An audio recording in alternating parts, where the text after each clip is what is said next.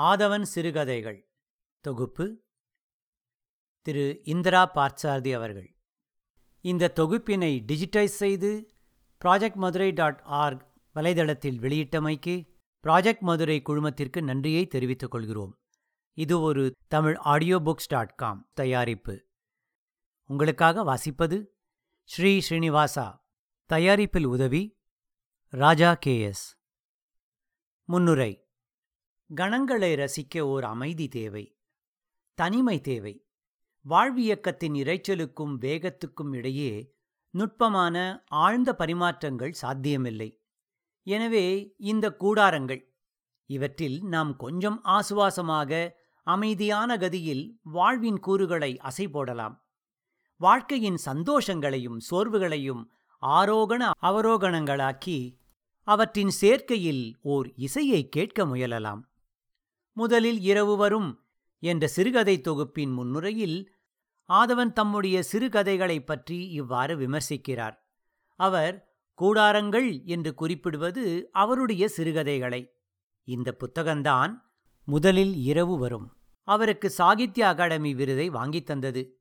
இலக்கியத்தைப் பற்றி ஆதவன் கொண்டிருக்கும் கொள்கையையும் மேற்காணும் கூற்று நிறுவுகிறது.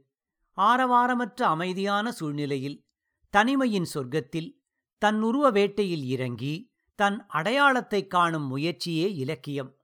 இவ்வடையாளம் சூன்யத்தில் பிரசன்னமாவதில்லை. நான் நீ உறவில்தான் அர்த்தமாகிறது. நான் நீ உறவில்தான் அர்த்தமாகிறது. இலக்கியம் தனிமொழியன்று, உரையாடல். உரையாடல் என்பதால் இது நடையை பொறுத்த விஷயம். நடை என்பது எண்ணத்தின் நிழல். வாசகன் மீது நம்பிக்கை வைக்காமல் தனக்குத்தானே உரக்க சிந்தித்துக் கொண்டிருக்கும் எழுத்து இலக்கியமாகாது. ஆதவன் தன் கதைகள் முழுவதிலும் உரக்க சிந்திக்கிறார் என்பது உண்மை. ஆனால் வாசகனுடன் உரையாடுகின்றோம் என்பதை அவர் மறக்கவில்லை என்பதுதான் அவர் எழுத்தின் வெற்றி. அவர் தன் எழுத்தின் மூலம் சமூகத்துடன் இருக்கும் தம் உறவை, அடையாளத்தை மிக நளினமாக கலைநேர்த்தியுடன் உறுதிப்படுத்திக் கொள்ள முயல்கிறார். தில்லியில் சிறுவயதில் இருந்தே இருந்து வந்த அவர் தமிழில் எழுதுவதென்று துணிந்ததே தம் வேரை துண்டித்துக் கொள்ள முயலவில்லை என்பதற்கு ஓர் எடுத்துக்காட்டு. அதே சமயத்தில் தமிழ்நாட்டின் தற்காலத்திய கலாச்சார சூழ்நிலையில் இருந்து ஒதுங்கி ஒரு பார்வையாளராக இச்சமூகத்துக்குள் தம் முகத்தை தேடுவதையே ஓர் இலக்கிய விளையாட்டாக கொண்டிருப்பதுதான் இவர் எழுத்தின் பலம். இவர் தம்முடைய நூல்களுக்கு எழுதிய பல முன்னுரைகளில் தாம் எழுதுவதை ஒரு விளையாட்டு என்றே குறிப்பிடுகிறார். விளையாட்டு என்றால் வெறும் பொழுதுபோக்கு என்று கொள்ளக்கூடாது. தத்துவ கண்ணோடு பார்க்கும்போது எல்லாமே பாவனைதான். அழகிலா விளையாட்டுடையார் என்று முத்தொழில் செய்யும் இறைவனையே குறிப்பிடுகின்றான் கம்பன். இலக்கியமும் முத்தொழிலாற்றுகின்றது. எழுத்தாளனை இவ்வகையில் இறைவன் என்று கூறுவதில் எந்த தடையும் இருக்க முடியாது. விளையாட்டு என்று கொள்ளும் சிந்தனையில்தான் எழுத்தாளனால் தன்னை சமூகத்தோடு ஆரோக்கியமான உறவு கொண்ட நிலையில் தத்துவார்த்தமாக அந்நியப்படுத்திக் கொள்ளவும் முடியும். இதுதான் அவனுக்கு பார்வையாளன் என்ற தகுதியை தருகிறது. பிரபஞ்சத்தை படைத்த இறைவன் உலகத்தினர் தமக்குள் சண்டையிட்டுக் கொள்வதையோ அல்லது சமரசம் செய்து கொள்வதையோ ஒதுங்கிய நிலையில் தன் கைவிரல் நகத்தை சீவியவாறு பார்த்து கொண்டிருக்கிறான் என்று ஜேம்ஸ் ஜாய்ஸ் கூறுவது போல், எழுத்தாளனும் இறைவன் நிலையில் இருந்து பார்வையாளனாக இருக்கும்போதுதான் அவன் படைக்கும் இலக்கியம் கலைப்பரிமாணத்தை பெறுகின்றது. ஆதவன் கூறுகிறார், சொற்களை கட்டி மெய்ப்பது எனக்கு சின்ன வயதில் இருந்தே பிடித்தமான காரியம். அவற்றின் இனிய ஓசைகளும் நயமான வேறுபாடுகளும் அவற்றின் பரஸ்பர உறவுகளும் இந்த உறவுகளின் நீந்துகின்ற அர்த்தங்களும் எல்லாமே எனக்கு பிடிக்கும். மனிதர்களையும் எனக்கு பிடிக்கும். மனிதர்களுடன் உறவு கொள்வது பிடிக்கும். சொல் தனி மனிதன் சமூகத்தோடு கொள்கின்ற உறவை நிச்சயப்படுத்தும் ஒரு கருவி. சமூக ரீதியாக உணர்ச்சி பரிமாற்றங்களை தெரிவிப்பது சொல். சமுதாயத்தில் மனித சந்திப்பினாலோ அல்லது மோதலினாலோ ஏற்படும் அல்லது ஏற்பட வேண்டிய மாறுதல்களை அறிவிப்பது சொல் விஞ்ஞானத்தின் பரிபாஷை கலைச்சொற்கள், டெக்னிக்கல் லாங்குவேஜ். இலக்கியத்தின் பரிபாஷை அழகுணர்ச்சி, ஏஸ்தட்டிக்ஸ்.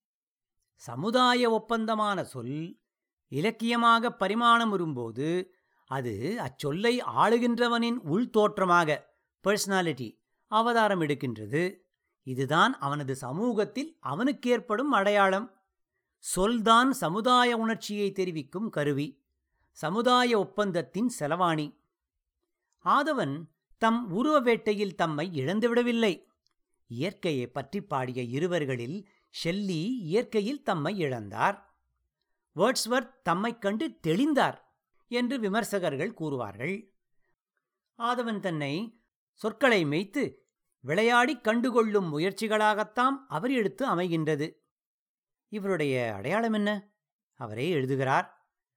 என்னுடைய நானை இனம் கண்டு கொள்வதற்காக நான் எழுதுவதுண்டு.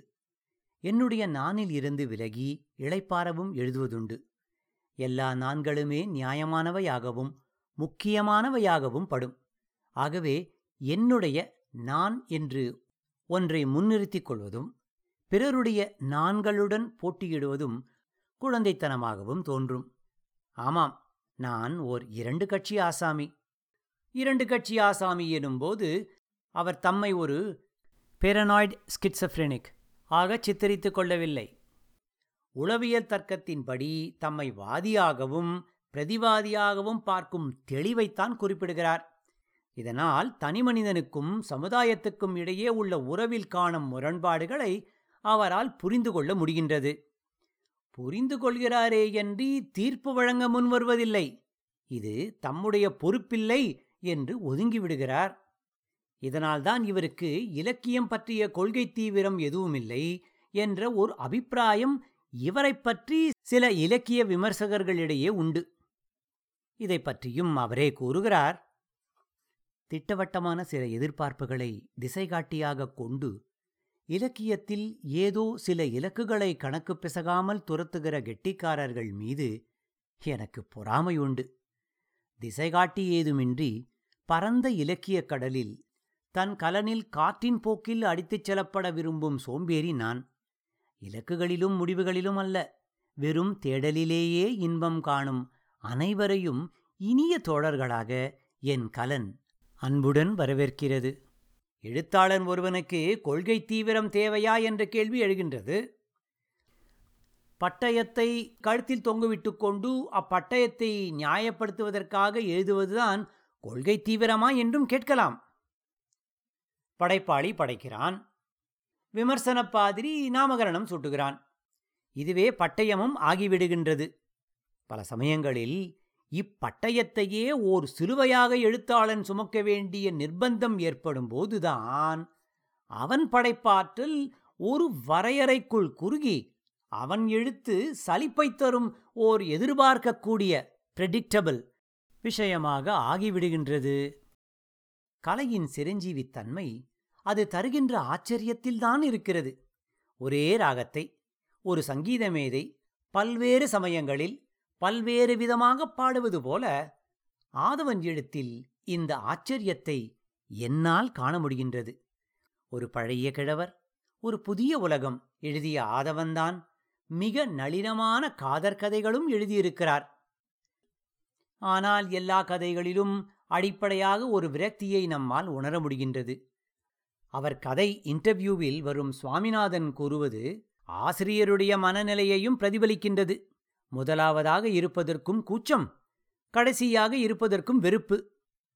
முதலில் இரவு வரும் என்ற தலைப்பே இவர் மன இயல்பை வெளிப்படுத்துகின்றது. குளிர்காலம் வந்தால் இதற்கு பிறகு வசந்தம் நிச்சயம் வந்துதானே ஆக வேண்டும் என்று ஷெல்லி கூறுகிறான். ஆதவனும் வரவேற்பது முதலில் இரவு.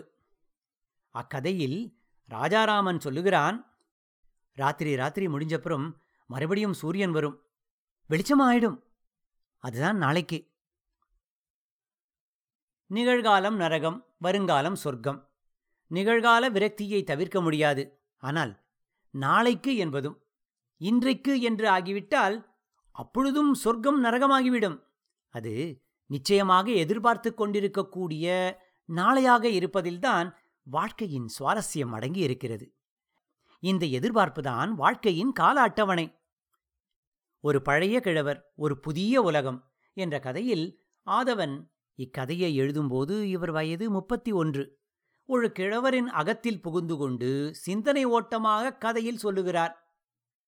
புறநிகழ்ச்சி ஒவ்வொன்றும் அவருடைய சிந்தனை விளக்கை ஒளிவீசச் செய்வதற்காக பயன்படும் மின்சார சுவிட்ச். மனைவியை இழந்த கிழவர் மகன் வீட்டில் இருக்கிறார். தம் உலகை இழந்துவிட்ட தவிப்பில் அவர் புதிய உலகைக் கண்டு மருள்கிறார். அவருக்கு பிடித்தமான நாவிதன் கடைக்கு முடிவெட்டிக் கொள்ளச் செல்லும்போது தமக்குத்தாமே உருவாக்கிக் கொண்ட ஒரு நிரந்தரமான சலிப்பில் உழலும் இக்கால இளைஞர்களைக் கண்டு புதிய உலகம் இப்படி உருப்படியான தீவிர பிடிப்பில்லாமலும் நம்பிக்கை இல்லாமலும் ஆழமான எதனுடனும் தம்மை சம்பந்தப்படுத்திக் கொள்ளாமலும் இருக்க வேண்டுமா என்று மனம் வருந்துகிறார். தம் உலகத்திய வாழ்க்கை மதிப்புகளைப் பற்றி எண்ணி பார்க்கிறார். தம் மன வாழ்க்கையையும் தம் மகனின் மன வாழ்க்கையையும் பற்றி எண்ணி பார்க்கும்போது இத்தகைய அந்தரங்க உறவுகளில் கூட இக்காலத்தில் போலித்தனம் மேலோங்கி இருக்க வேண்டுமா என்பதுதான் அவர் வேதனை. அவர் மகனும் மகளும் கல்லூரி ஆசிரியர்கள். அன்று மாலை பல்கலைக்கழக பேராசிரியராகிய மோத்வானியும் அவர் மனைவியும் பேச வருகிறார்கள். மோத்வானி இக்கால அறிவு உலகின் பிரதிநிதி, போலி அறிவுஜீவி, இடம் பலம் நடு ஆகிய எல்லா அரசியல் கட்சிகளையும் சார்ந்தவர். அதாவது வாழ்க்கையில் வெற்றி அடைவது எப்படி என்று அறிந்தவர். விஸ்கி குடித்துக்கொண்டே வறுமையற்ற ஒரு புதிய சமுதாயத்தை உருவாக்க முயலுவதாகச் சொல்லிக்கொள்ளும் இந்த டிராயிங் ரூம் சோஷலிஸ்டுகளின் உரையாடலில் பங்கு கொள்ளாமல் கிழவர் ஒதுங்குகிறார். அவருக்கு அன்று காலை மயிர் வெட்டிவிட்ட நாவிதனை போலித்தனமான மனக்கிளர்ச்சியின் வெளியீடாக ஓர் இளைஞன் கத்தியால் குத்திவிட்ட விபரீத செய்தியை கேட்கிறார். கள்ளங்கபடமற்ற தன் பேத்தியை இறுகத் தழுவிக்கொள்வதுடன் கதை முடிகிறது. இளைஞனின் அந்நியமாதல் கதைகளை படித்த நமக்கு ஒரு கிழவரின் அந்நியமாதல் கதை ஒரு வேறு வகையான அனுபவம். இக்கிழவர் உலகை வெறுக்கவில்லை. நாவிதனின் ஸ்பரிசம், முடிவெட்டிக் கொண்டு வெந்நீரில் குளித்தல், நல்ல காபி ஆகிய வாழ்க்கையில் சின்ன சின்ன சலுகைகள் கூட அவருக்கு சொர்க்கமாக இருக்கின்றன. வாழ்க்கையை வெறுத்து போலி பரவசங்களில் ஆழ்ந்து நிலை கொள்ளாமல் தவிக்கும் இக்கால இளைஞர்கள் மீதுதான் இவருக்கு கோபம். வர்க்க பேதங்களுடைய சமூகத்தில் தொழில் வளர்ச்சிகளின் காரணமாக சமூக சிக்கல்கள் ஏற்படுகின்றன. பொருளாதார காரணங்களினால் குடும்ப வாழ்க்கை நிலை கொள்கின்றது. அடிப்படையில் பிரபுத்துவ சமூக அமைப்பை உடைய ஒரு சமுதாயத்தின் மீது தொழில் யுக வாழ்க்கைக்குரிய மதிப்புகள் சுமத்தப்படும் போது முரண்பாடுகள் மேலோங்குகின்றன.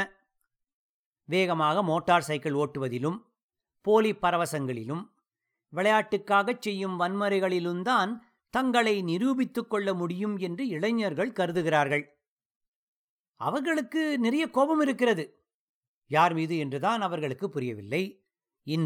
இன்றாக இருப்பதற்கு காரணம் இன்று நேற்றைய தினத்தின் தொடர்ச்சிதான் என்று நேற்றைய தினத்தை அடியோடு வெறுக்கும் மனப்பான்மையில் நாளையை பற்றிய நினைவே இல்லாமல் இருக்கிறார்கள்.